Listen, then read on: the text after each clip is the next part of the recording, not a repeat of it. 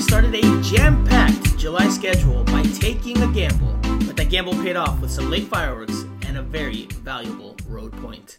Hello everybody, welcome back to Miami Total Football Radio, the number one and most listened to Inter Miami podcast, providing you all the latest team news, updates, analysis, opinions, inside information, general punditry, and much, much more. We have been listened to in more than 50 countries and counting. We also go by the name of Miami Total Football Radio. My name is Franco Panizo. I am one-third of your hosting team, and we are happy to have you guys back with us this week. A week that's been pretty eventful for Inter Miami. Not only are they gearing up for the next edition of what I dub the Sunshine Clásico, El Clásico del Sol against Orlando City, but they also made another addition, a key MLS addition for the second half of the season. Of course, we're talking about Alejandro Pozuelo, so we will dive into all of that on this week's podcast, as well as recap the most recent game against FC Dallas, which ended in a 1-1 draw on Independence Day, July 4th. Speaking of Independence Day, I hope you all had a good time celebrating that, be it with your friends, family, yourself. Hope you had a good holiday weekend. Speaking of the holiday weekend, let's start with El Primo. Steve, how was your July 4th? How did you spend it? I know you watched a little bit of the Inter Miami game, but how was the rest of the holiday weekend for you? It was fine, man. I was in West Palm Beach, glorious West Palm Beach, Rosemary Square. I don't know if you've ever been there. It's very nice around there. Just chilling out with the family, not doing a great deal, a little bit to drink, a little bit to eat, and then caught a little bit of the game as well. And we were wrong. We said that who's going to go to Dallas and watch a match on July 4th? And there was a great crowd there. What do we know? We know absolutely nothing. That's the answer. What a way to start off our podcast by saying we know absolutely nothing. Which, hey, maybe that's the correct slogan. Well, listen, we talked to some people today. Yes, it was definitely a full house. Apparently, FC Dallas's fireworks that they do post game on July 4th. That's a big reason for a large turnout, but they did have a very significant turnout. So yes, we got that one wrong. Jose Armando in the house, aka Island Jose, aka some people still call you Cinco, so I'll just drop it in one more time or a couple more times here and there. Cinco. Jose, how are you doing? How was your holiday weekend? Doing good. Happy to be back. I missed a show last week.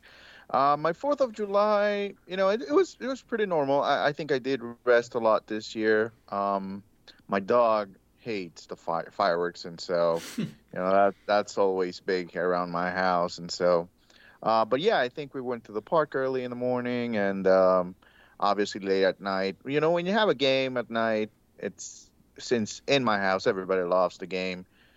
We enjoyed the anticipation of the game, and so we were really excited about Inter Miami FC Dallas on a holiday. So we watched the game, and overall a fun day, no doubt. We exchanged quite a few WhatsApp messages during the game. We were doing a July 4th analysis in our WhatsApp group of every second of the game. Is practically it felt like, because we talked quite a bit. But anyway, let's just jump right into it, because we've got quite a lot to talk about. And we will start, as opposed to analyzing the most recent game, we will start and jump right into it with Alejandro Pozuelo. So, let's get to it.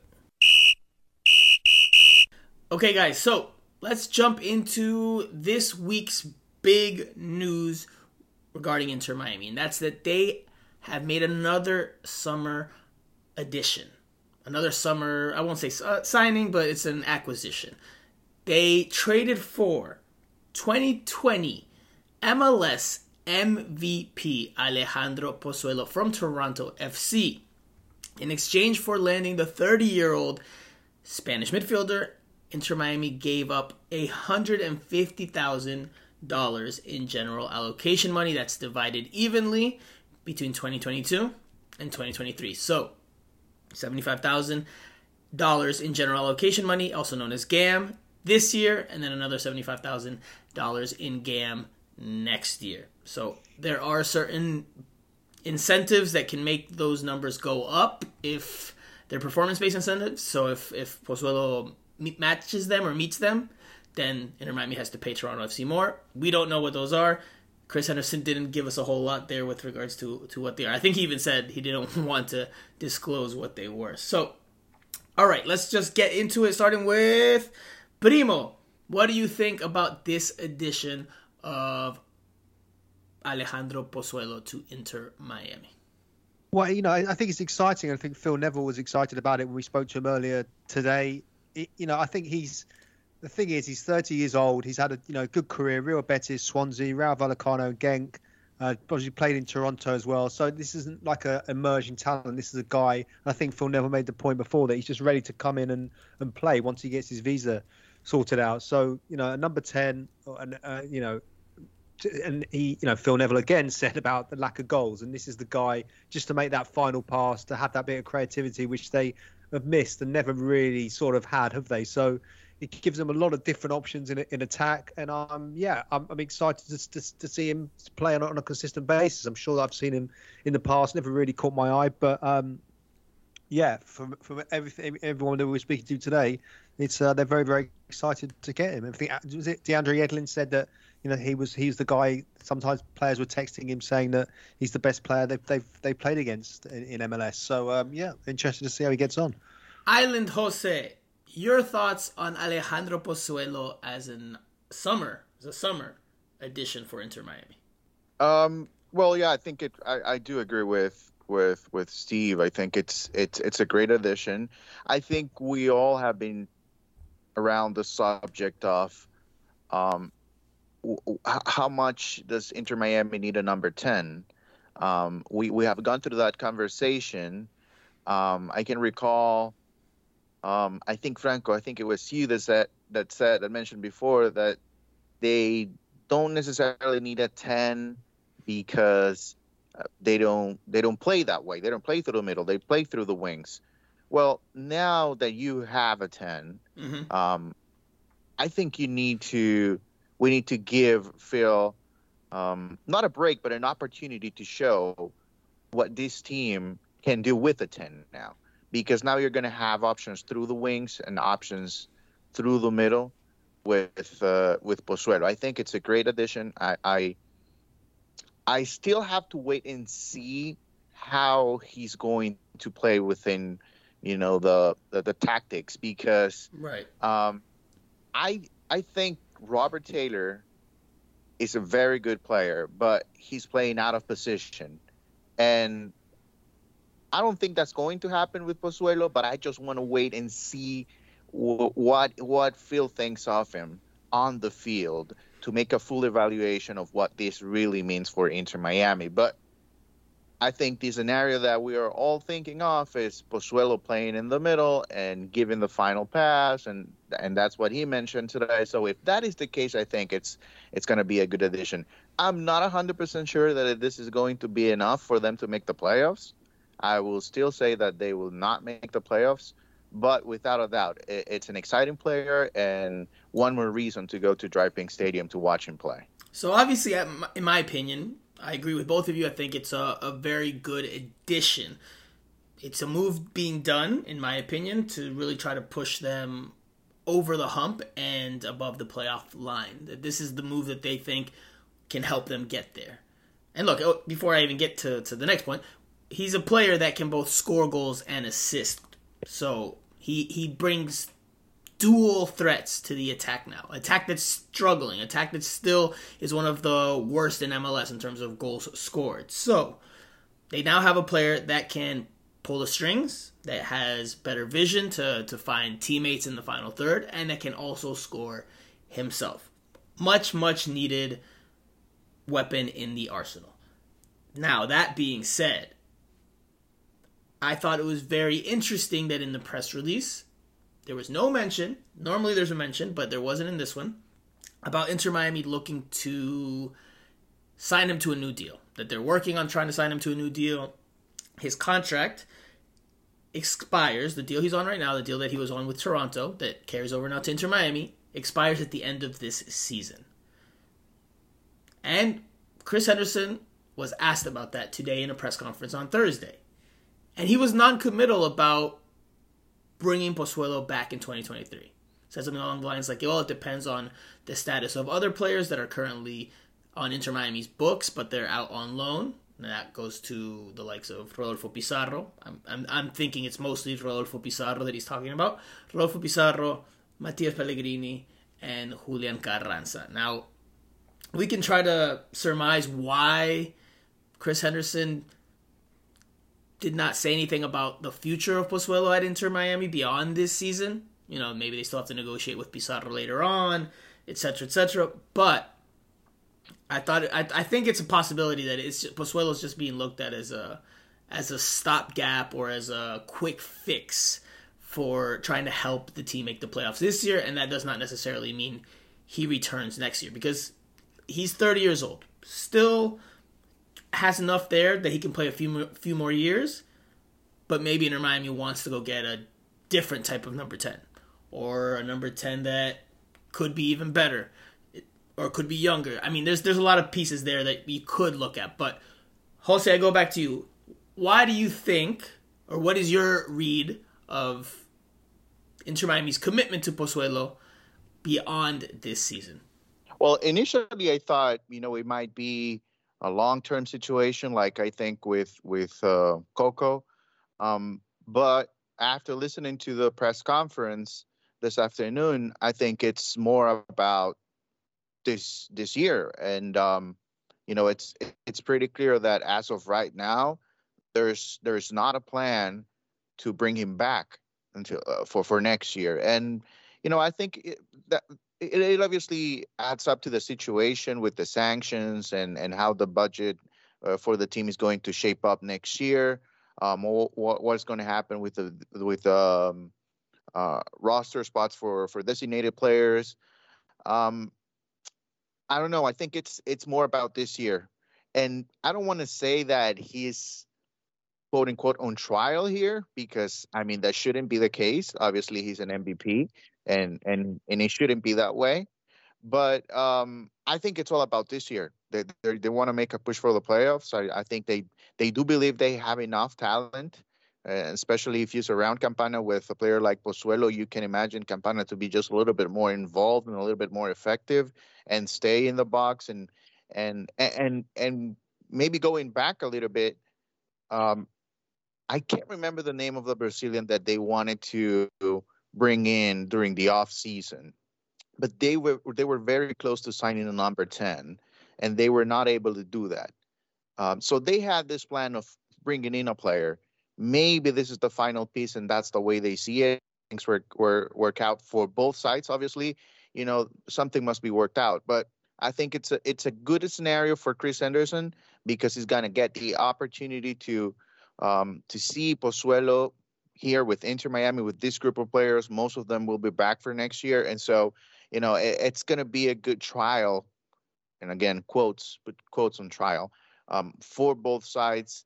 And, if it works out, I think we're going to have enough time to see if it works out. I think everybody's going to be in the same boat, and we're all going to want him to be back, just like the same situation with Campana, right? Almost everybody right now wants him back next year. Well, speaking of that, I have a funny question for you, Jose, just you specifically, later on in the podcast. Now, look, again, bigger picture, longer-term plan. Pozuelo right now is 30 years old. He will turn 31 on September 20th. This team has obviously been built around a young core, a foundation. You could have a player of his age as part of that longer-term plan. But I don't know if I think that they do. I think, again, like you, I think it's a shorter-term plan with him. Now, if he comes in and absolutely crushes it this year with Inter Miami, I have no doubt that they try to bring him back for another season, maybe two.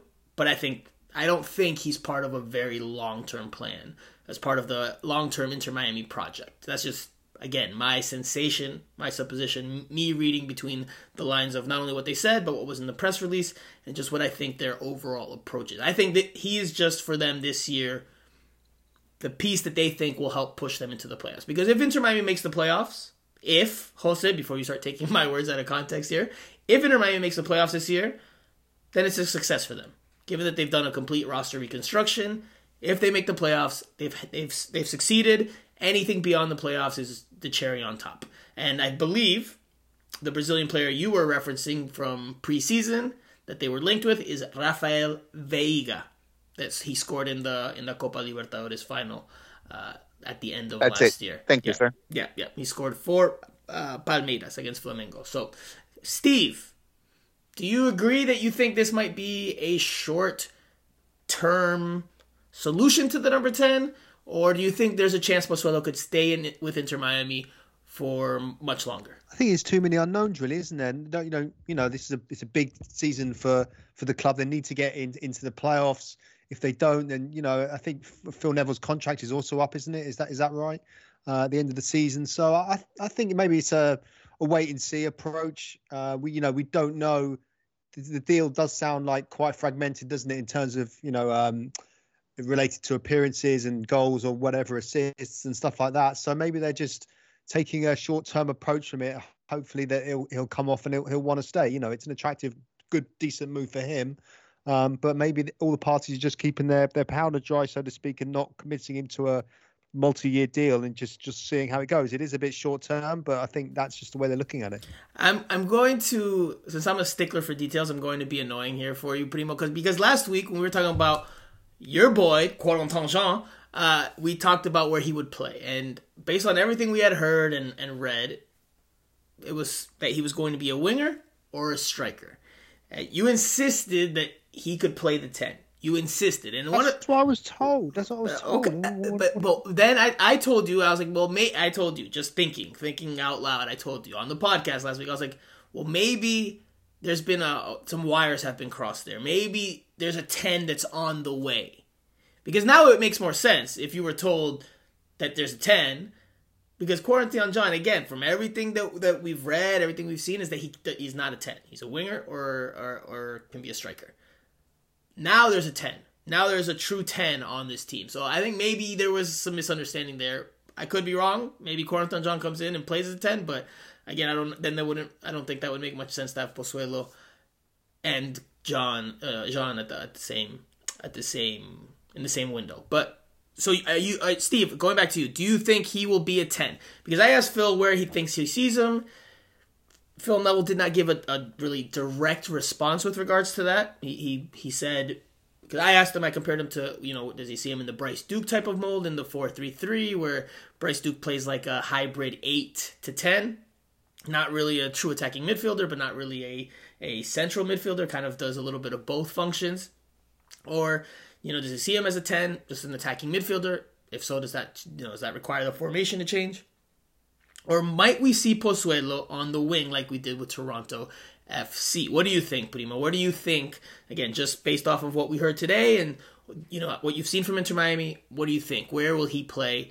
Where will he line up when he's eligible to play? Because again, as of right now, he's waiting for his visa to get clearance in order to play. Inter Miami today said they hope it's as soon as possible, though they don't know. That's not in their hands. So, Primo, question, to be succinct, where do you think he plays once he's eligible to be on the field?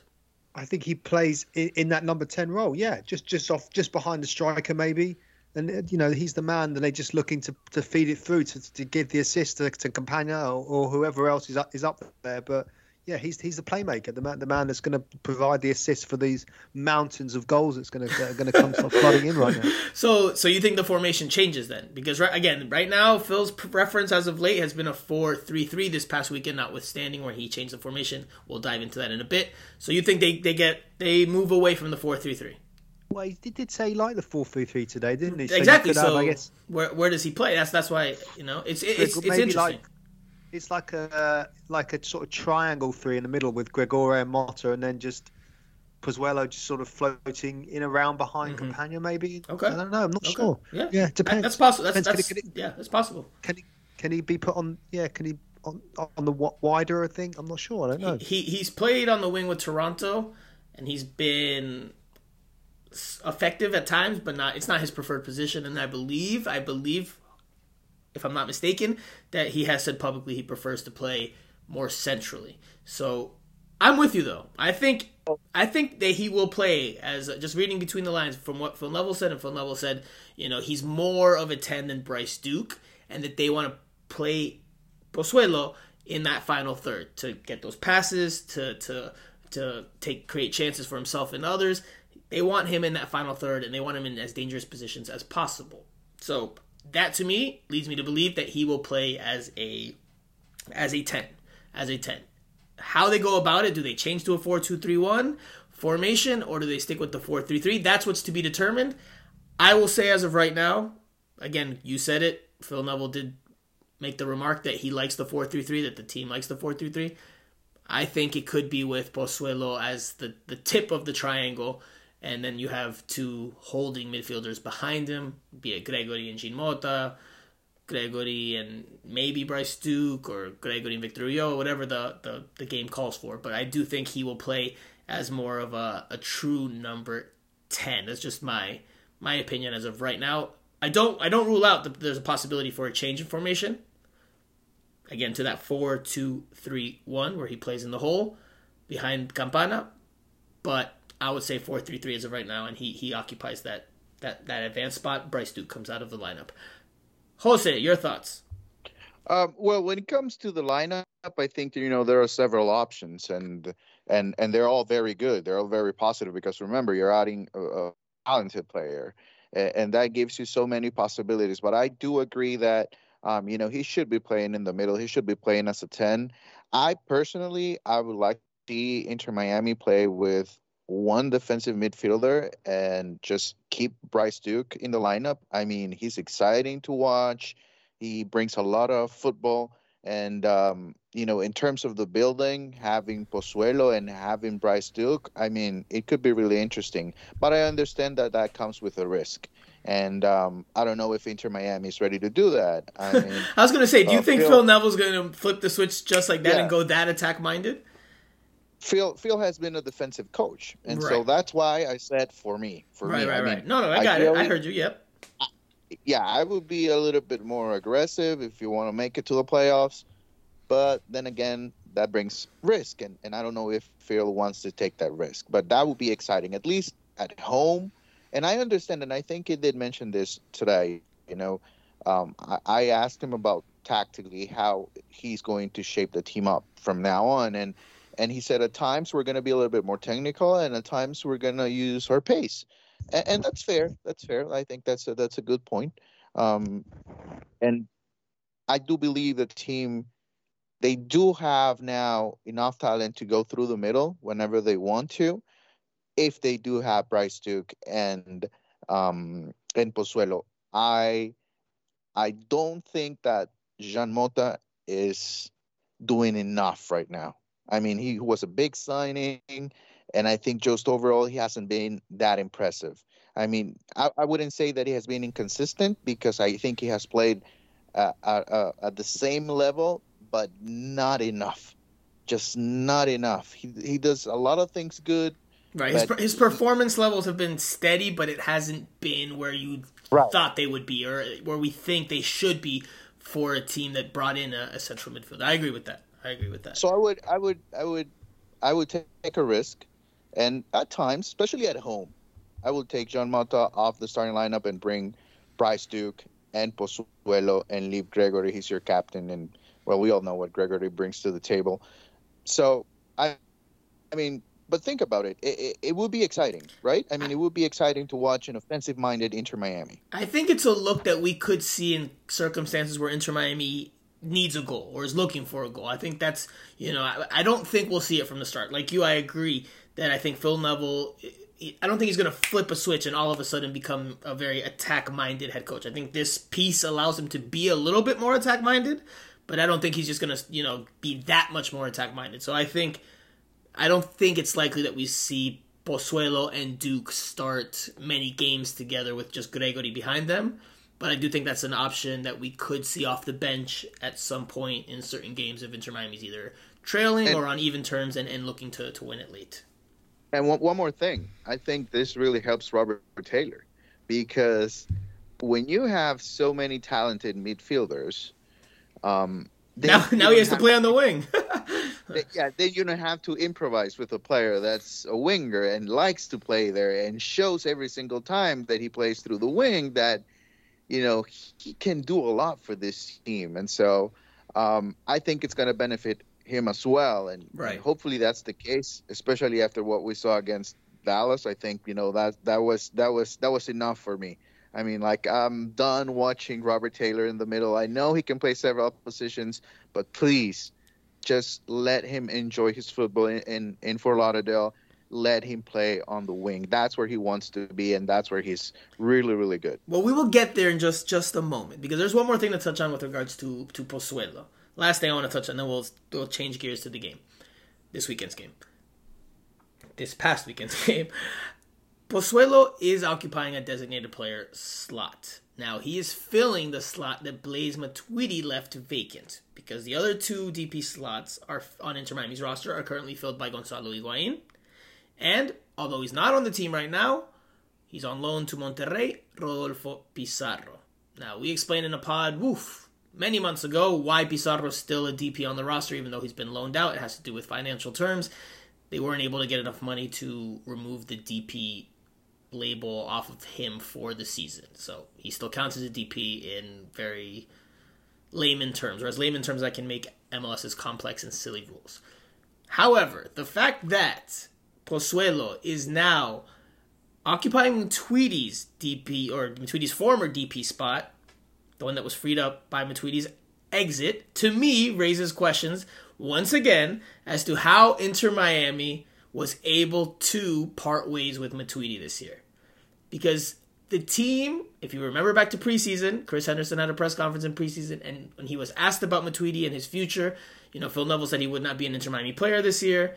There were rumors that he was going to go to France, that they were going to try to send him to France to a club over there. Chris Henderson in that press conference, all he said was, basically what he said was, we hope to have a statement soon. And then that statement never came. We never saw an official statement from Inter Miami via its Twitter handle, via a press release. Nothing. All we got was weeks later, Phil Neville answering a question to a media member saying, Blaise Matuidi has been waived. And that's it.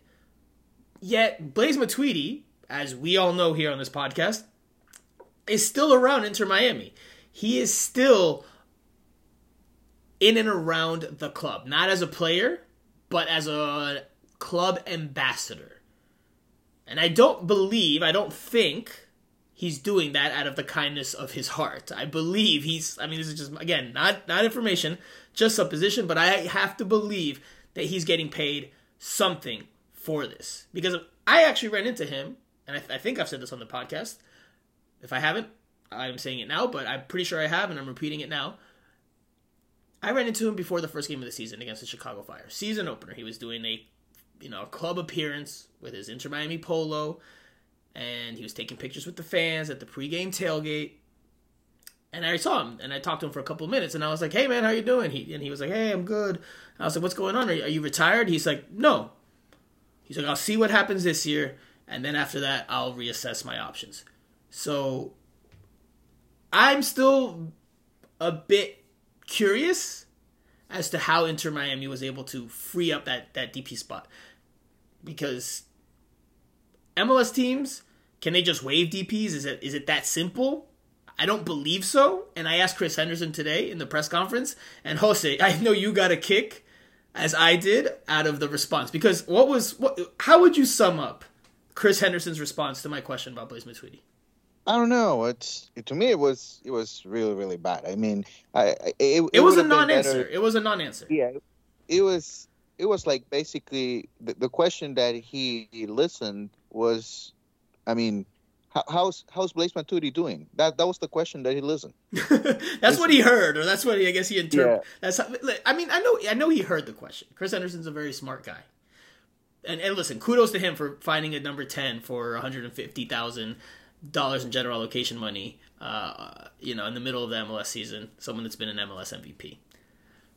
He knows that he heard me. I have to imagine that he knows that I was asking directly, how did you work out the Matuidi thing? But all he pretty much said, and I'll paraphrase it here, was that Matuidi's had a great career.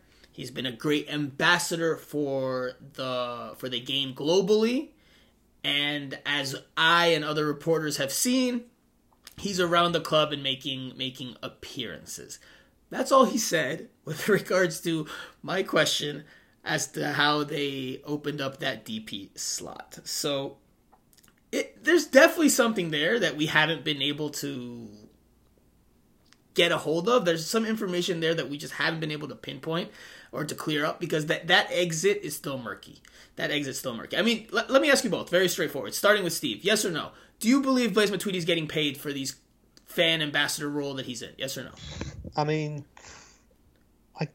something's going on, isn't it? It must be. He owes them what happened. So I don't know. Maybe it's all legally. Maybe they have to keep him on as part of the contract. I've no idea. I did try and firm something up before and got radio silence. So it's a strange one. But they must have cleared out the spot, mustn't they? Because it's obviously ratified by the league. But of course, absolutely. But how they went about it is the question now. Mystery. Because look, go back to a few years, and this is a different situation, different circumstance. But a few years ago, the LA Galaxy had 4 DPs on their roster before the roster deadline, before the season started. I forget what year this was. Maybe 2019, give or take a year or two from there.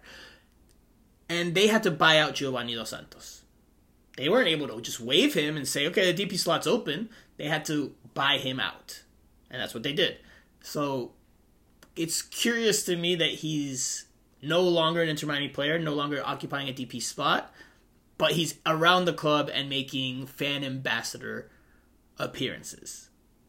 Because I don't think he's doing that for charity. I think he's getting paid for that. And I think that's part of the arrangement, whatever arrangement it was.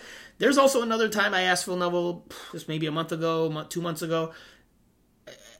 It was actually, I had Phil Neville one-on-one there, and I asked him about Matuidi. And he gave me a response, and again, didn't give a direct response, but he gave a little bit more clues. I wish I had the audio with me now. Maybe I can pull it up before we move on.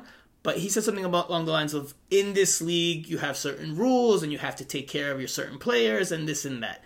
So I'm under the impression that that whatever they worked out with Blaise Matuidi, it required them to pay him. But it's just weird to me it's curious to me how they were able to manage or maneuver through MLS's very complex rules. But anyway, Jose, anything you want to add there? Yeah, a lot, but I'm gonna listen. I think this is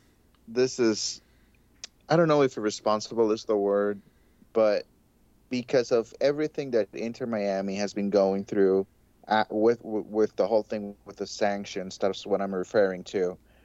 I think they just need to be a little bit more careful in this type of situations, and don't allow people to doubt the way they're doing things. And the only way to do that is to be open about it. What happened to Blaise? Why is Pozuelo a DP when you already had 3 designated players on your roster? Can you explain that? When we ask those type of questions, we're giving them an opportunity. We're giving them an opportunity to clear the air. So take it. Take it. Because right now, around the league, everybody's doubting the way they're doing things. And you don't want to have the reputation. You don't want to carry that reputation forever. So the only way to do that is to take those opportunities and clear the air for everybody that is involved within the league, and that will automatically doubt the way they're doing things. And that's a sense of responsibility with your fans as well. Don't you think fans are disappointed of what happened with Paul McDonough? Fans are disappointed about that. So don't let your fans think that could happen again. Just clear the air. That's all you have to do. Yeah, and the fact that they won't makes it eyebrow raising, right? Like the fact that they won't just say this is what we did, this is how we did it, that makes it curious. That makes it like, well, all right, then what did you guys do? It makes like me as a reporter personally just makes me want to find out even more because. And listen, Franco, I would think, I'm thinking right now, they did everything the right way. I mean, there's a very slim chance something bad is going on. Right, of course. No, absolutely. The right way. But just say it. I mean, if you're doing things the right way, which I'm sure that's the case, just go out and say it. And there's nothing wrong with that. There's nothing wrong with that, with being open. Or at least let us know, the media, what are the reasons why you're not allowed to tell the full story right now. Just give us a timeline. We're trying to finish things out in a week or two. We're going to have everything ready, or it's going to take longer. It's a complicated situation. But do something. Allow us to inform people of what is going on exactly. And don't let people go out there in social media making their own evaluations about the situation when you are part of it and you have the answers to all the questions. So, listen, to me, Inter Miami needs to work on that because reputation for the team. And you go on social media and you go through comments, and people, the first thing that people whenever they sign a player, or whenever some other team sign players, I think it did happen with the Bale signing in the LAFC. People were wondering how are they doing things, and they're comparing situations to what happened with Inter Miami. I think that's not ideal. That's not ideal for the club, and I doubt the owners want to be involved forever in those type of comments. Well, the mysterious case of Blaise Matuidi, the unsolved mystery that is Blaise Matuidi, remains that way for now. But let's move on. Because we've talked quite a bit about Pozuelo and everything that involves. Let's go to the game. The July 4th Independence Day game. It was a 1-1 draw away to FC Dallas. Alan Velasco scores for the home side in the 27th minute off of a very good free kick that curls around the wall and to the far post. Leonardo Campana comes off the bench and ties it up in the 88th minute with a header off of a Robert Taylor cross, a deflected Robert Taylor cross.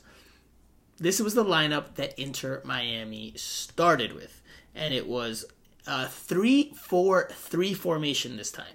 Not the 4-3-3, but a 3-4-3. Now, Gregore was suspended for this one, something we skipped over, or we forgot to mention last week, that due to yellow card accumulation, he was out. So they did not have their regular captain. This was the lineup. Drake Callender in goal. Damian Lowe, Ryan Saylor, and Christopher McVeigh at the back. The midfield four from right to left: DeAndre Yedlin, Victor Ulloa, Jean Mota, Robert Taylor. Up top, Indiana Vassilev. On the right flank, Ariel Lassiter on the left. Gonzalo Higuain gets the start over Campana in the middle. Now, we've touched on what the score was. We've touched on the lineup. We will get into all of that in a little bit more detail, but I'm going to start this segment, or this part of the segment, by asking you, Jose, is this the show where you finally accept, acknowledge, and admit that you were wrong about Leonardo Campana versus Gonzalo Higuain, and who would start, and Gonzalo Higuain will come back into the lineup, and there's no way that he spends the rest of the season, or most of the rest of the season, on the bench? Is this the podcast where you finally admit to being wrong? This is the podcast. Yay! This is the time. Will admit those that he listeners was have been wrong. waiting. This is a massive moment. And let me tell you, I am happy. I am happy to say that I am wrong, because I thought at some point that, with Higuain not being able to start, then that he will create a situation similar to what happened last year with Pizarro. And so I'm very happy. I'm very happy that he recognized the moment, and that he acknowledged that Leonardo Campana is playing at a high level, that he deserves to start, and that he needed to wait for an opportunity. I think that's great. We can criticize Higuain for a lot of things, but this one, I think it's we have to give him credit. We have to give him credit, and I'm happy to be the first one to do so, because I seriously doubted that he would do that. And so I'm happy to be wrong, because I do believe this is a great situation for the team right now. I think he's still have to offer to the team, and if they make it to the playoffs, I think he's going to play a part in it, coming in the second half. And whenever he gets the chance to start, and maybe he will do it again in July because of the amount of games that they will be playing. So I'm happy to be wrong. I'm happy to be wrong, and I'm happy to accept. You were right. You were right, and I'm happy. I'm happy for We Phil. were I'm happy right. for We everybody. were right. Primo was on the same Yeah. bandwagon as I, and that's why you can hear him there cheering, showing some emotion there. And Primo was. Look, I think it's been clear for a while, obviously, that Campana was the better option. And I think all this game did against FC Dallas was further underline that fact. Because Higuain was a non-factor, and he did not look good in this one. Now, let's be fair and, look at things from all sides or both sides. He has not started a game in months. I think April was his last start for Inter Miami. So it's been months and his fitness, probably his game fitness, isn't all there. And they were playing in July, even though it was a night game, in very hot weather. From people that I spoke to that were there, it was very, very hot. And we know Gonzalo Higuain is not in the best physical condition. So asking him to try to run around in that heat was probably a tough ask. However, we've touched on the lineup, or I've laid out the lineup. I think Phil Neville and his coaching staff, what they were doing here, they know July, and Phil Neville did say some of this, although not all of this, post-game. July is a jam-packed month for them. They play 7 games in the 31 days that are in July. So they're practically playing every 3-4 days. At some point in this month, they're going to have to rotate players. Or throughout this month, they're going to have to rotate players. And I think this game, because it was against a Western Conference opponent, this Phil Neville did not say post-game, but because it was against a Western Conference opponent, they said, let's do the rotating here. Because if we drop points here, let's say, worst comes to worst, if they lose, if Inter Miami loses this game, at least they're not giving points up to a direct rival for a playoff spot. They would rather lose points or drop points to a Western Conference team than they would to an Eastern Conference team, which is a direct competitor for a playoff spot. So I think that's what went into the lineup, because obviously a lot of heads were scratched when Higuain was in the lineup and Campana was not. Campana was healthy, and he came off the bench, obviously, and scores the winner. Although Inter Miami, again, and this is where, I mean, professional teams do what they do, but Inter Miami before the game, when we didn't see Gonzalo Higuain and Bryce Duke in the starting, Leonardo Campana and Bryce Duke in the starting lineup, we were told they had minor injuries. That's what we were told by a spokesperson. They both came into the game, they both played, and there was no mention afterwards of them having injuries. Phil Neville said that it was just a decision he made, and that they didn't really like it. Campana didn't like it. Campana said that post game in his post game press conference.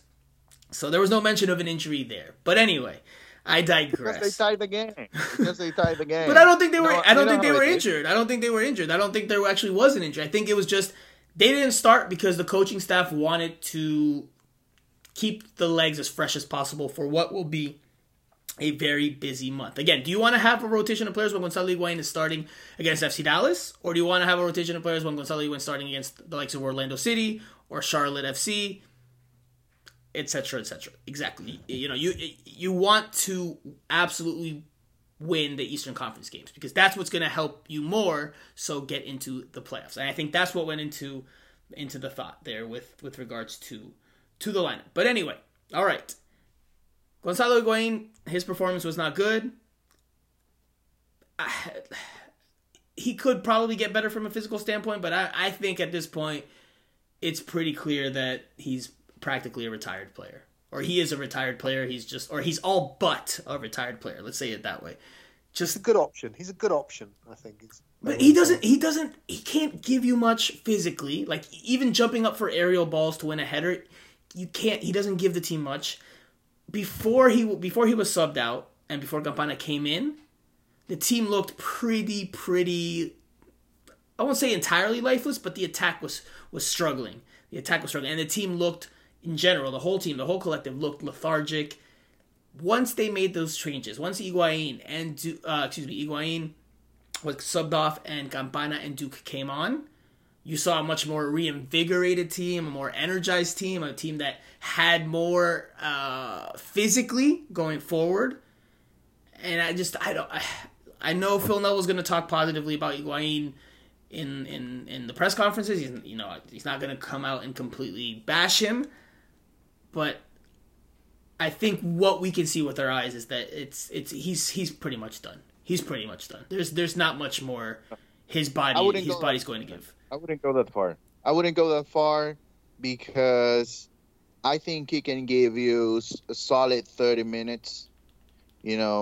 I wouldn't say I think the energy came up once Campana and Bryce Duke were on the field, but that doesn't necessarily mean that the energy was not there because of Higuain, because he cannot control the rest of his teammates.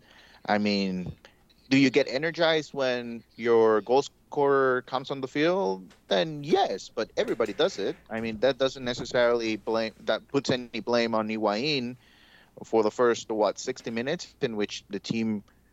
I never thought they played terribly. So I mean, I didn't think their first half was good. I thought they started okay the first 15 minutes, but then after that, I think that they lost the directness which was they were playing with, the penetrating dribbles that they were making into the final third. I think they lost that and they lost control of the game a bit. But that's just my opinion. Just 4 shots in the first half, 11 shots in the second half. And then team was just energized by the star guy coming on. It's not rocket science, is it? I think Higuain is just a good impact sub or someone just to throw on just for 20-30 minutes, and that's just where he is right now, I think, in the team. But where has he? Okay, and again, I thought earlier in the year, and I said it, like I thought he could be a super sub. I still think that's his role on this team. In certain circumstances, when you need a goal, you can bring him on. But when this year have you seen Higuain, or at least after the first game, when have you seen him really deliver a very good performance where he's helped make an impact in that final third? I don't see it. Again, he drops deep. He looks to pick up the ball. There's no number 9 when he's there. I don't want to be unfair to him, but I just don't see positive contributions from him by and large. Physically, he's very limited. Physically. And this league is a very physical league. And look, he did have one good play in this game. One good play, but it came off of his soccer brain, his football brain, his soccer IQ. Because he was fouled around the box, and he quickly got up, saw that the defense had shut off for a second, and he plays a quick looping pass in behind to Emerson Rodriguez, who had come in as well. And Rodriguez is open in front of the net, and he can't get the shot on frame with his right foot. That's not Higuain's fault. Absolutely not. And if Emerson Rodriguez scores that, we're talking about what a heads-up play from Gonzalo Higuain. Phil Neville even post-game was like, I think only Gonzalo Higuain is the player that can make that pass on this team. It was a good play. It was a heads-up play, and it should have been finished, and Higuain would have gotten some plaudits. But that came off a set piece, and that did not come from the run of play. From the run of play, Higuain gives you very, very, very little, and I think the coaching staff sees it. I just don't think they're going to verbalize it, but I do think that they see it. Because it's clear there. You guys can, debate it with me if you think I'm wrong, but is Higuain giving you the sensation? Is he transmitting things on the field that you're like, I like that. I like what I'm seeing there. Yes, that's positive, and that is going to help Inter Miami. Maybe not on this game, maybe not on this play, but Are there things that you're seeing that I'm not seeing that give you encouragement with regards to Gonzalo Higuain? Well, I think you just have to trust a player of his caliber. He has been through so many things in his career at the highest level that at some point the little things are going to start working for him.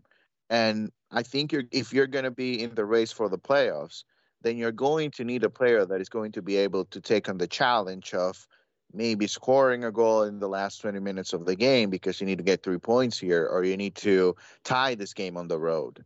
Those are the little things, and that's where you put the emphasis on a player that is now not ready to play full 90 minutes. So that's what I come to expect from Jose. I don't want to interrupt you, but because you just touched on a very important point, and something else I took away from this game. You talk about the little details, right? The little details, and that's what you think will help him make an impact, a positive impact, at some point this season. There was a free kick in the first half. Decent distance from goal. Not super close, but not super far.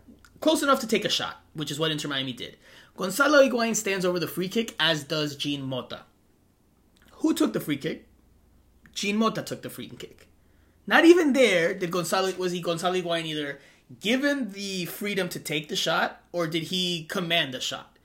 So I don't even... That's free kick. That's one... But if he's your DP, if he's your player that's played at the highest levels, if you have to expect him to try to at least aportar, at least contribute in those situations. That's what I think. And to the fact that he's not even taking the player that we considered, if not the most clinical finisher on the team, top 2, top 3, if he's not even taking a free kick from there, and free kick doesn't necessarily have to be finishing, but the fact that he's not even taking the free kick and Jean Mota is, I mean, that to me speaks to the confidence that he's playing with. That to me speaks to how he views things. Gonzalo Higuain's always been a player that's been like, all right, I will put the team on my back if I need to. And I'm just seeing a player that's going through the motions, to be honest with you. And I think he's done. Can he score a goal later on this season that helps the team win one game?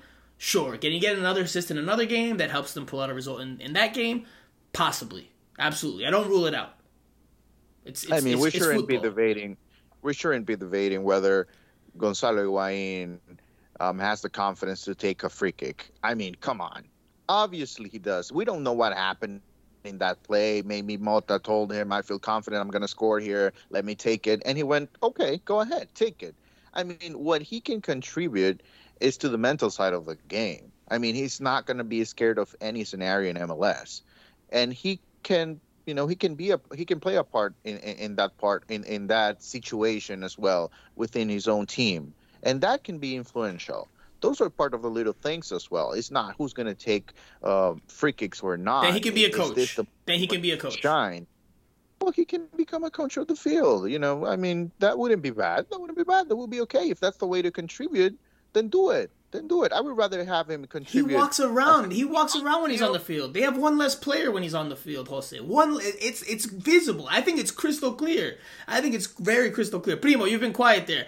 I mean, does Gonzalo Higuain give you the sensation that he's going to make a difference? Has he ever come close where you're like, wow, look at that shot that just went wide of the post, or that hit the post, or that forced the goalkeeper into a fantastic save? When is the last time we've seen that from Gonzalo Higuain? Well, he does come on. He does show some nice touches, and he's good on the ball, and he drops deep and all that kind of stuff. But yeah, he's just another option, I guess, to throw on. But has he been contributing massively? No, but he's still, I think, a leader in the team, and he's a big personality and whatever. And yeah, he probably has his faults, as we've documented, a lot over the past few months. But look, they're stuck with him. There's nothing you can do about it. So they can't just rip up his contract. He's going to probably retire at the end of the season anyway. So just a guy to throw on, and just to try and cause a bit of mayhem, I guess. Also, when he comes on, and it gives the opposition something to think about, and people look at him and think, oh, here he is, their star guy or whatever. But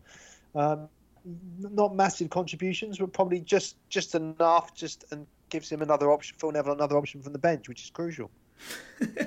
Okay. Well, you're being very nice now. You're being very polite, Primo. Let's do it this way. 90th minute, penalty for Inter Miami. If you score, you're in the playoffs. If you miss, you're out of the playoffs. Would you trust Higuain to take the penalty? Yeah, of course. Of course you trust him to take the penalty. He's a penalty specialist. I wouldn't.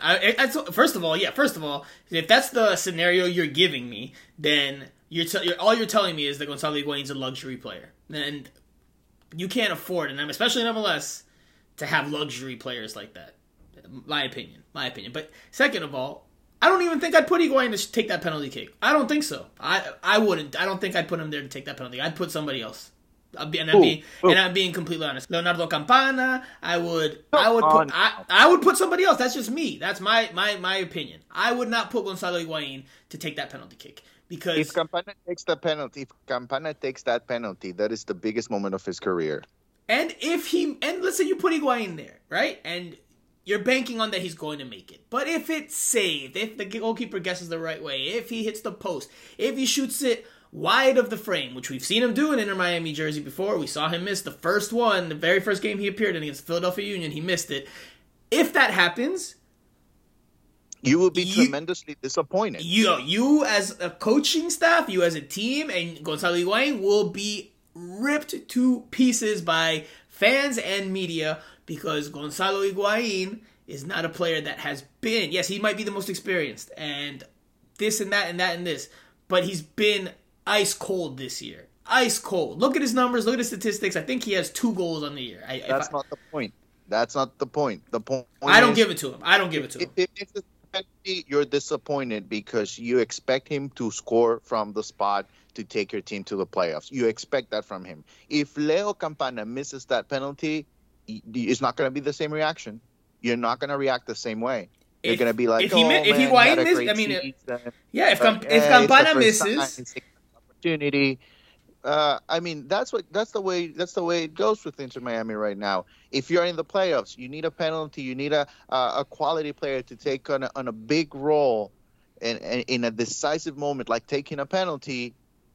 I think you take that experience from Pepito Higuain in that scenario. If Campana misses, he's not going to be scared of taking that penalty against the New England Revolution. Let me tell you. If Campana misses, Jose, if Campana misses, then he missed. It's a possibility to miss a penalty kick, right? It's one of the potential outcomes of a penalty kick. If he misses, he was your hot hand. He was the guy that helped you win so many games. So, hey, if you lost one because he wasn't able to deliver in that moment, then so be it. But if you're going to put in a player who has not been playing, who has not been making a difference, and you're going to put the weight on his shoulders, as experienced as he is, I wouldn't do that. I wouldn't do that. I would ride my hot hand. I'd ride the hot hand. I wouldn't go with the player that hasn't been contributing. That's just me, though.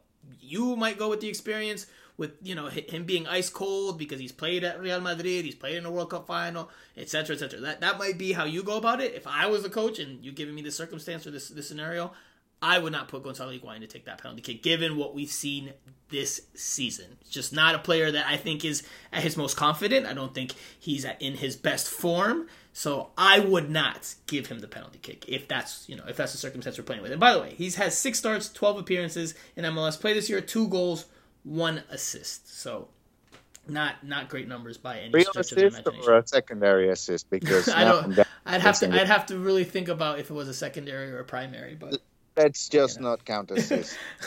Well, all right, let's keep going. Let's move on because we've got a couple more things to talk about with regards to this game, and that is the formation. What did you think of the formation? I will start with you, Jose. 3-4-3. At times, it still looked like the 5-man backline, but I do think that the wingbacks or the wide midfielders, however you want to call them here, they were in more aggressive spots more consistently. They were a little bit higher up the field than we've seen when they definitely played with that five at the back. Phil Neville did even say that in his post-game press conference, saying that, instead of playing with a 5 at the back like they normally do, this was more of a 3 at the back. And yes, the wingbacks or the wide midfielders did come back at times. But again, I thought they were more advanced and a little bit more aggressive in terms of their positioning than we've seen for much of the year. But what were your thoughts on the formation? Well, I think, at this point, and this is a positive, and all credit to Phil, everybody's comfortable with the role they're playing. Now, personally, I don't agree with McVey as a left back forever and ever, or as Robert Taylor as a midfielder. I already mentioned that I do believe he's a winger, and I do believe that McVey needs to go back to the center back position, and maybe Kieran Gibbs will be available at some point to start regularly for this team, and that will really benefit this team. But I think overall, when it comes to formation, everybody knows exactly what the responsibilities are. And I will give Phil a lot of credit in the last game against Dallas. I think the second half was great. I think the timing was perfect with the players coming in, the substitutions, and defensively, they were good. They were good. I think collectively they do defend really well. I think they lose the. Were they good or were they okay? No, they were good. They were because good. I remember us WhatsApping about how Paul Arriola wasted opportunities to end the game. If he scores a second one when it's 1-0, right, then FC Dallas probably pulls out the victory. And they wasted chances to do that. Dallas is a good team. They're playing at home, full stadium. They never play with that amount of fans in their stadium, so they must have been excited. They're gonna create opportunities. They are a better team than Inter Miami, so they have to. They have to create opportunities. And yes, if Arriola scores, it's a different outcome. But overall, the performance of the team collectively, defensively, was good. Now, the 1v1 battles with Sailor and McVay, they are at a disadvantage. And maybe against most of the teams in MLS, they will be at a disadvantage because this is a league that goes through wingers and they like wingers. Well, every league now likes wingers. So I think the 1v1 battles are something to work on. But collectively, defensively, I think, you have to give credit to the players, but a lot of the credit goes to the coaching staff. Okay. I thought it was an interesting look. Thought, Phil said they worked on it during the week. Think it's another option for him to turn to going forward, especially, clearly he likes the defensive solidity. So this helps keep that, but also make them a little bit more aggressive, something that we've talked about them needing to be. He had touched on leading up to the game about a change in mentality. I thought there needed to be a change in mentality as well in tactics, and we saw that here. Primo, anything you want to add?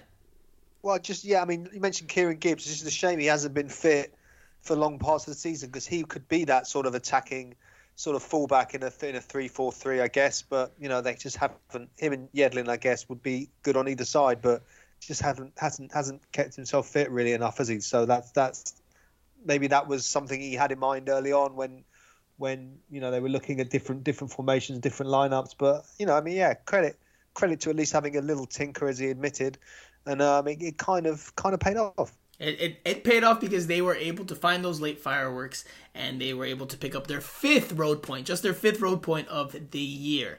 So they had one win and one draw. Now they have two draws, so that's their fifth point of the year.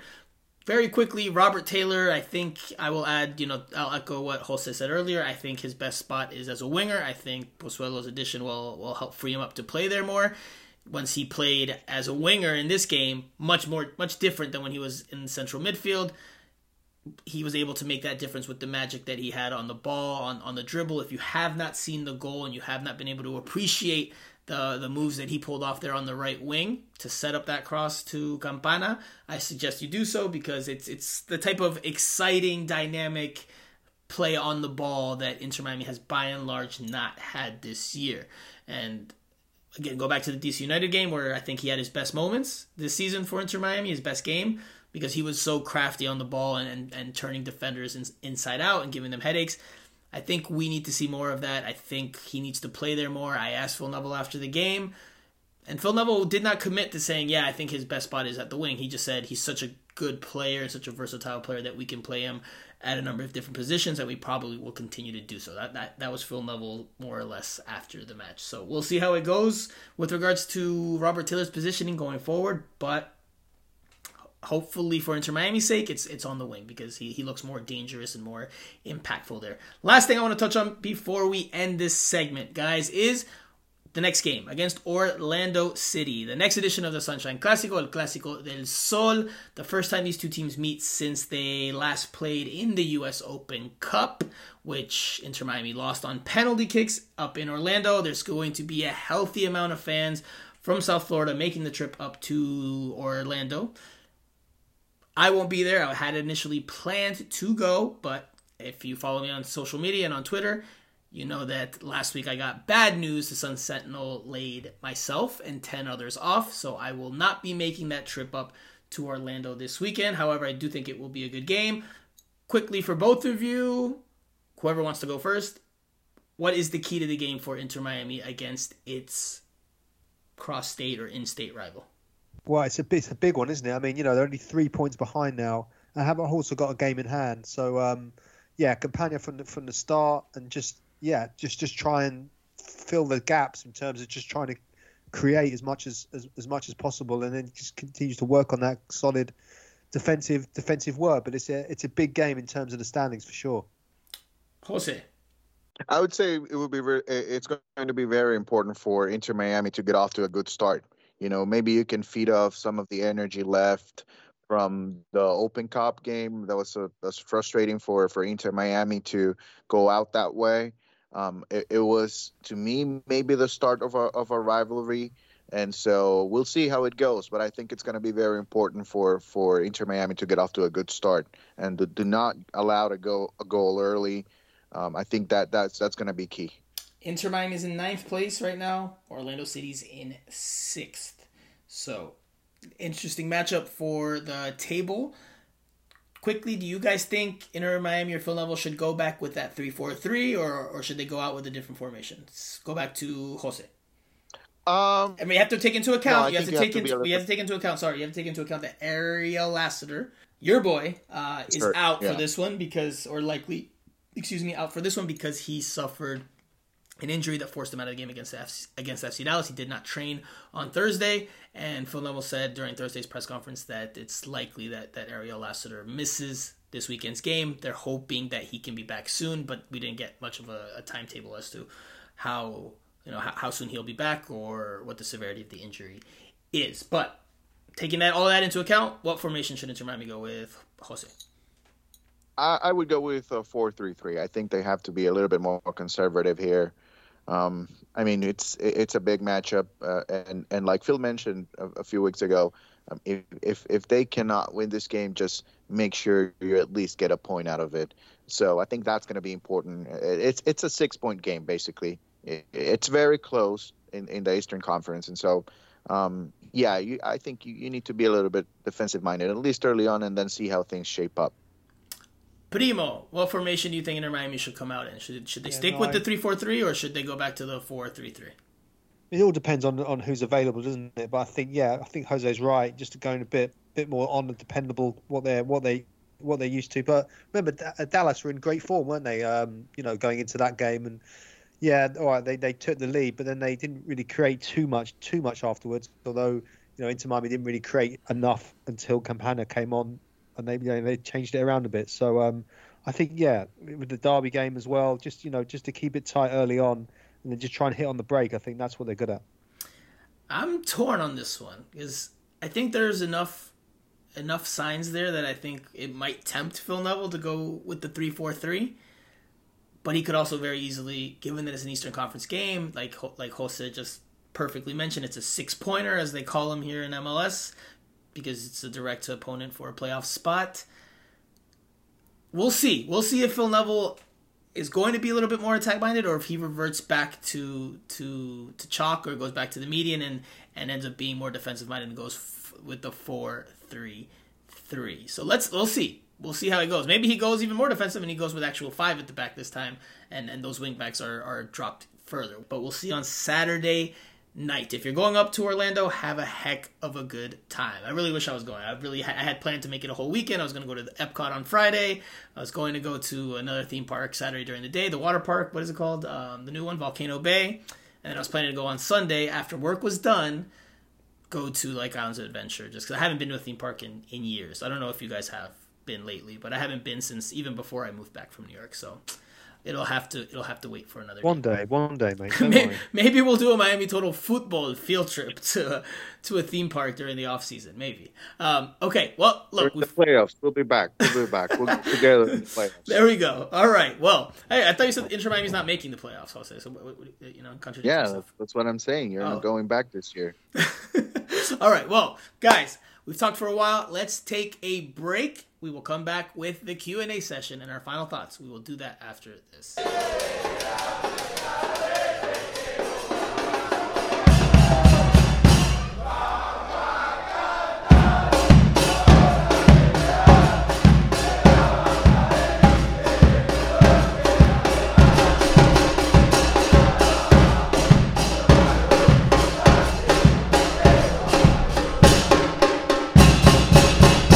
Okay, guys, it's technically Q&A time, but before we jump right into that, there's a couple things we need to touch on, starting with Edison Ascona. I reported for Miami Total Football's Substack, which, yes, is back, given that I no longer write for the Sun Sentinel. I am now able to once again write for the Substack. I started back last year, so after a 4-month hiatus, we are back. I wrote a welcome back post if you want to check it out. Again, MiamiTotalFootball.substack.com. But I reported earlier this week that Edison Ascona is set to go on loan to El Paso Locomotive.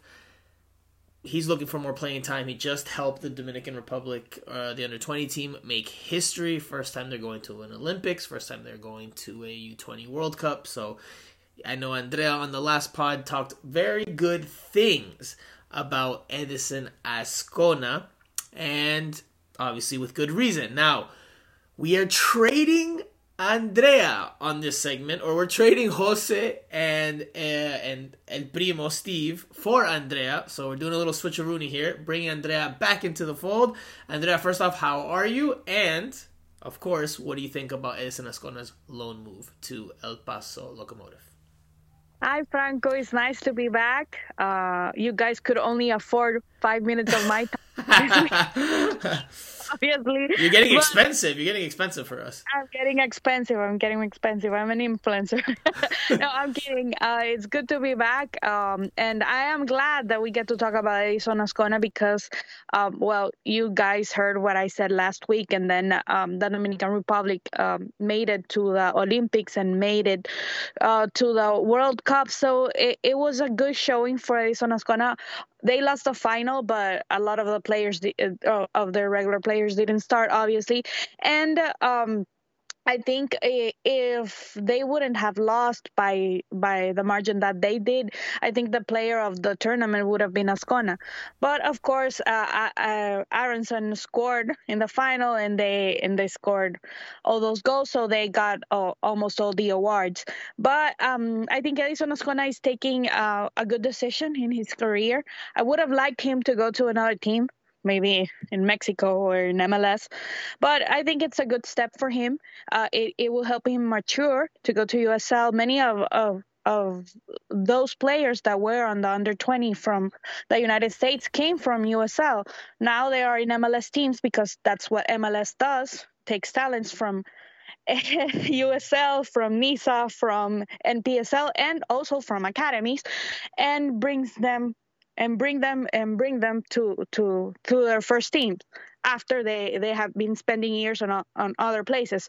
So I think for Edison Azcona, this would be a good move. He's going to be a starter in that team. He's going to be able to help and to get rhythm that he doesn't have, unfortunately, with Inter Miami, and that he will not get in MLS Next Pro. I will talk about that in my final thoughts a little bit later, but I think it's a good move for him, a better league, more playing time, and hopefully we can see him getting that chance that he deserves based on his talent. A sneak peek at Andrea's final thought. So I reported earlier this week, just to clarify, that he will join the USL Championship team, El Paso Locomotive, on loan from Inter Miami. However, that right now is on hold until he recovers from the ankle injury that he picked up at the Under-20 CONCACAF Championship tournament in Honduras. It prevented him from playing in that final, which Andrea mentioned, but did not say the score. The U.S. beat the Dominican Republic 6-0. So I said a lot of goals, right? You did say a lot of goals, but you didn't say the score. Some people might not know what the score is. It was 5 or 6, so I didn't want to say 5 and make a mistake. Well, that's what I'm here for. I've got you. I got your back. But yes. So Azcona did not play in the final. Nonetheless, he still had a good tournament. He was named to the best 11 of the tournament for CONCACAF or from CONCACAF. And obviously, this move will be done once he's healthy, so that he can get minutes, because he needs minutes. He needs first team minutes, and he hasn't been getting that with Inter Miami. This year alone, he only has one appearance in MLS play for 15 minutes. In total, since he signed the homegrown contract in 2021, he has played in MLS 5 games for a combined 59 minutes. So not an abundance of playing time for him at Inter Miami. You know, we touched on that last week, and I've told you in other conversations, I think he's deep on the depth chart, so I think this is obviously a good move for him to get the type of playing time that he's looking for. I'm curious to see how they use him, because he's played in different areas. You know, with Inter Miami, he's been playing on the wing primarily. Yeah, but he can play as a 10. He can basically, because of Phil's philosophy, because he makes every player. He does that with wingers, but with Azcona, we've seen him, and also with Pizarro, that he transforms also midfielders into wingers. Right, they haven't played with a true 10. Very rarely have they played with true 10. Sometimes Pizarro, occasionally a few times Higuain, and then obviously Federico Higuain played as the 10. I think Federico Higuain was like probably the most natural 10 that they've played with since Phil Neville's been the head coach. But anyway, all right, let's move on. That we'll keep an eye on for when that is official. Let's move on to the Q&A session, and we have quite a few.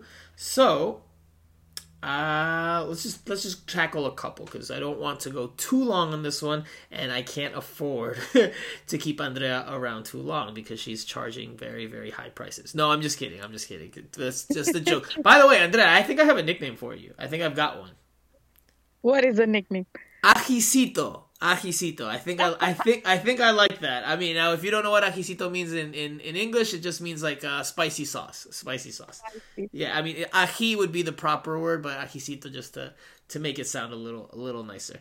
But yeah, that's nice. Yeah, I bring the sabor to the podcast. Of course, you bring the seasoning, the spice, the flavor. We like that. Hey, I told you that last week. I was like, I like that Andrea brings the heat.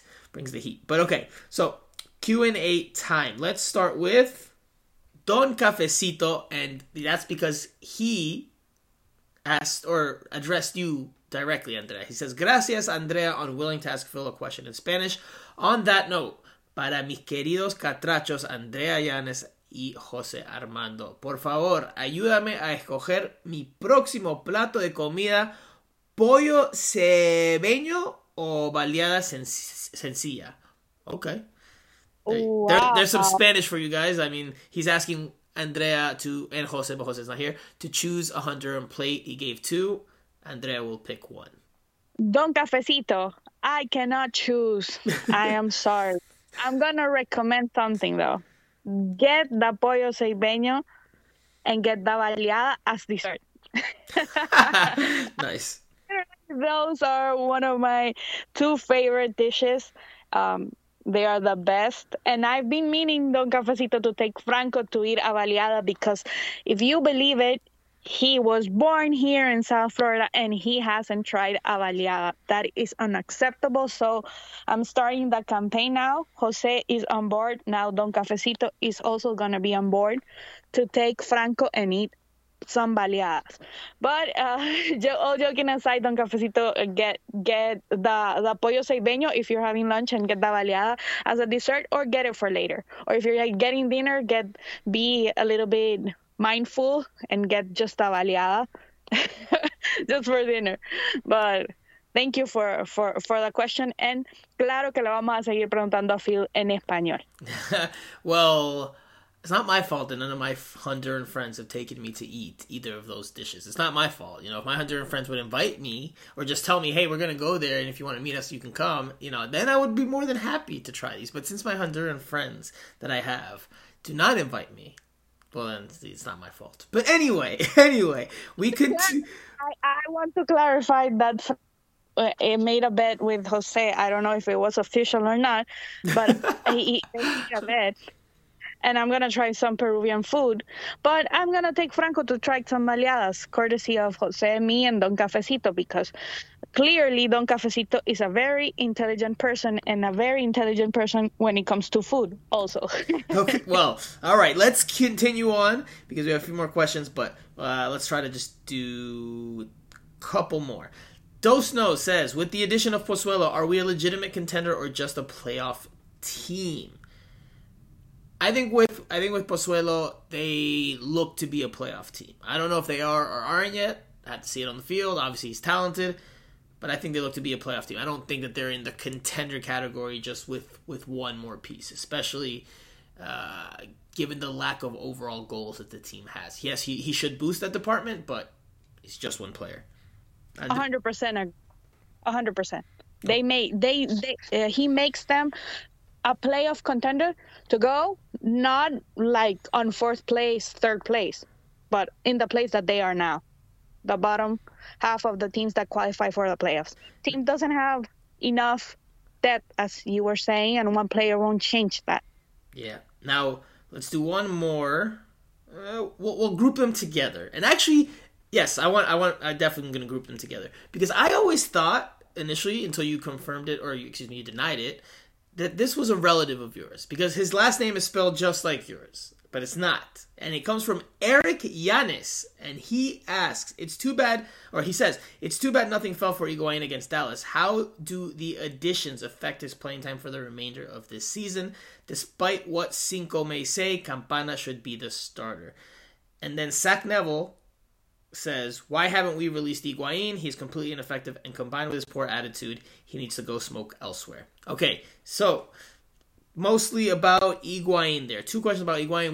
We dove into what I think and what we think earlier on the pod, but I'll just wrap it up with, they haven't released Higuain because they banked on, they had to keep one of the two, him or Matuidi.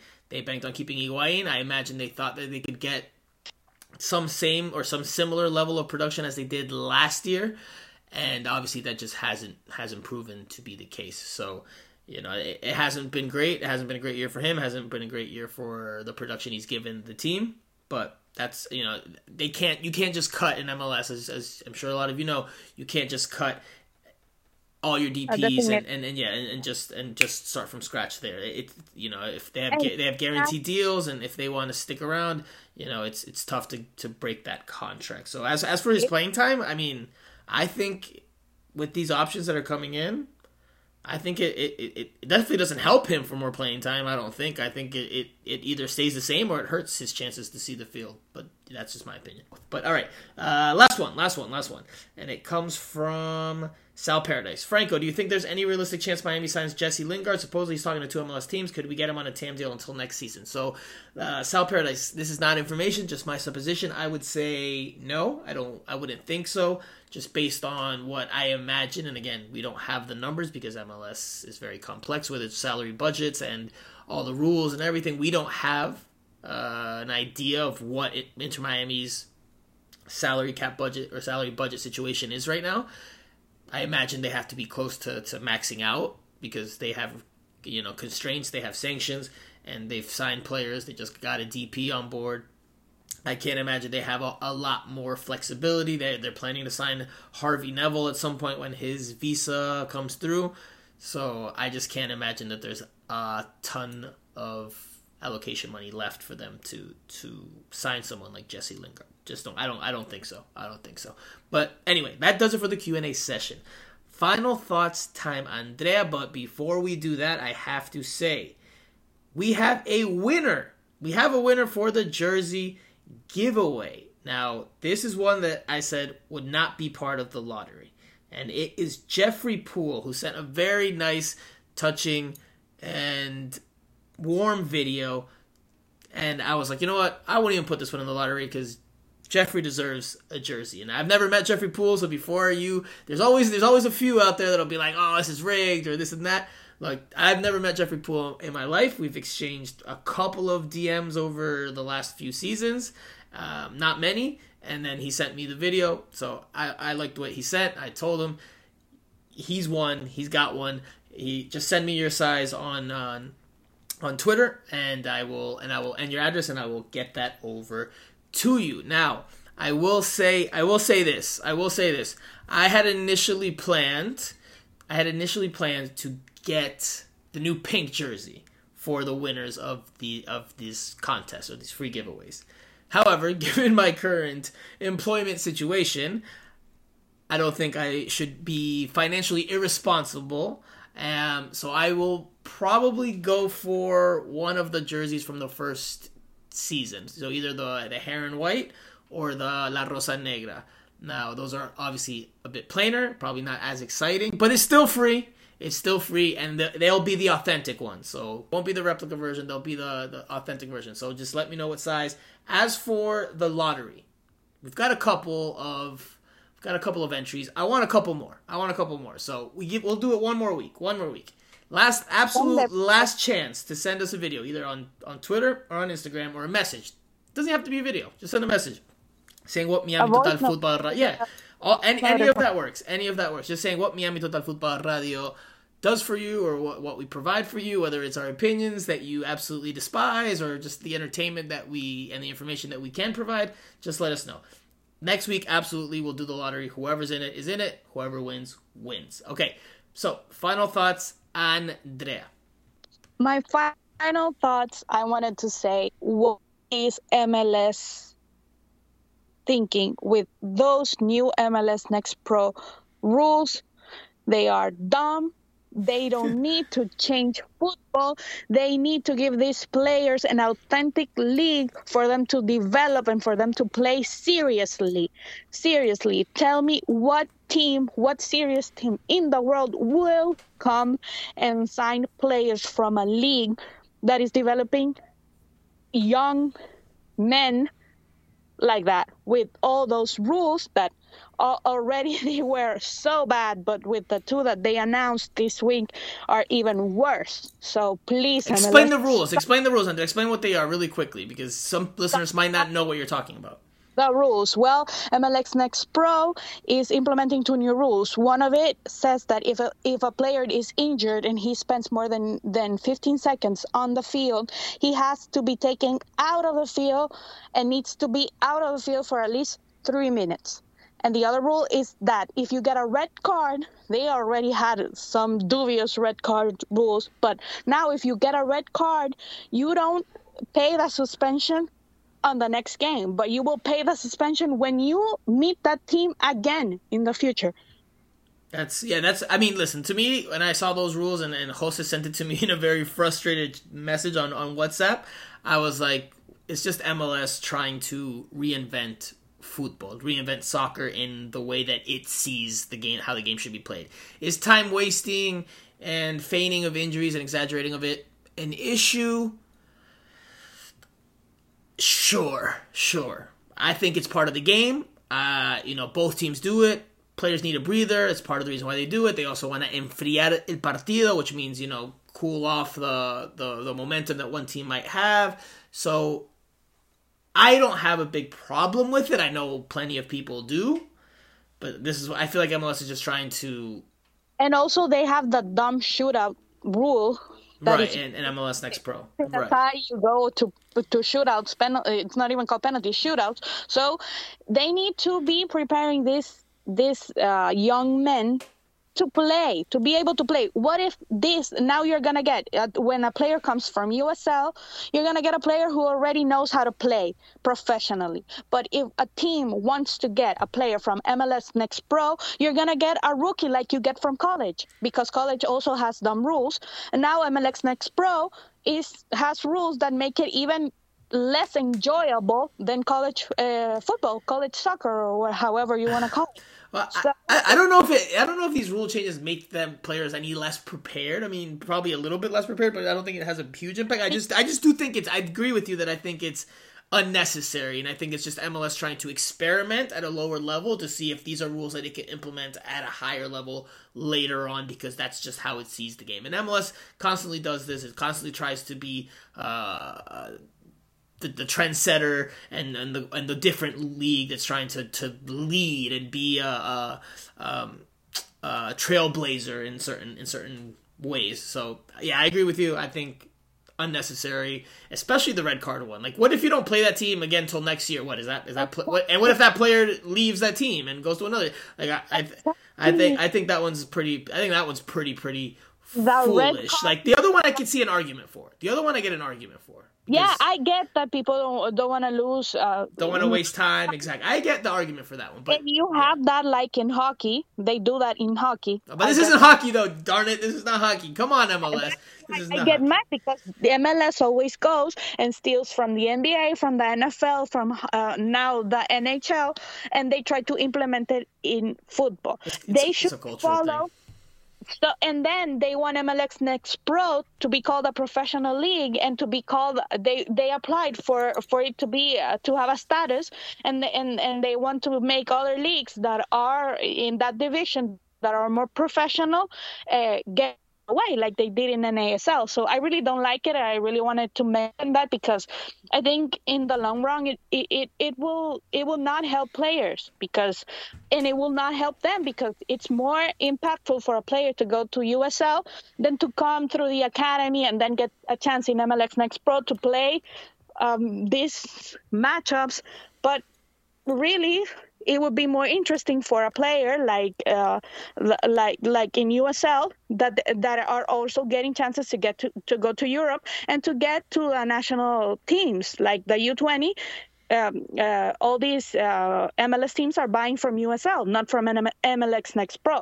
So in the long run, it's going to hurt the players, it's going to hurt the league, and it's something that you should get people who are football people. You should not get ex-executives from MLB, from NFL, from NHL, because football is a global sport. Football already has its rules. Football exists in all the world, and all the leagues have their different rules. But basically, you have some presets that are accepted all over the world, and that in all the world, they are the same. So MLS doesn't need to keep doing this, please. This is why we are going to start calling you Ajicita. Look at that. She was worked up and everything. But no, I agree that there's definitely... That's my credential now. If you don't see me in the stadium, guys, you know it was because of this. Well, look, I agree there's definitely a cultural thing there. It's like an American cultural, like, you know, we want to play the beautiful game the American way. And I definitely think there's an American lens there that makes decisions at times for better, at times for worse, and I think this time is for worse. But anyway, my final thought is on some information I was able to gather today, and that's on Matias Pellegrini. His loan has expired with Estudiantes de La Plata. He is technically on the books of Inter Miami as of today. However, given that they bought him out last year, he is not eligible to play for Inter Miami. So, Inter Miami, not MLS, is working right now on trying to find a solution for him. Whether it's another loan, whether it's a transfer, they're trying to find him his next home. Because right now, his pass technically belongs to MLS/Inter Miami. And, you know, one possibility that's starting to surface is Real Zaragoza, Jorge Mas's other team.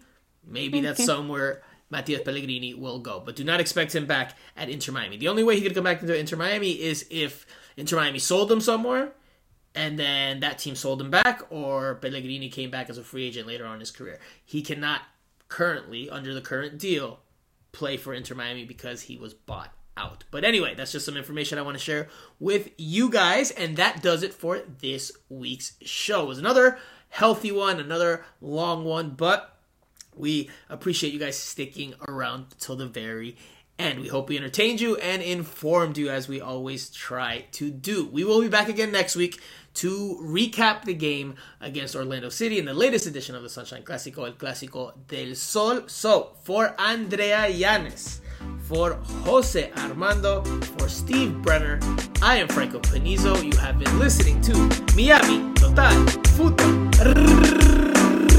Radio.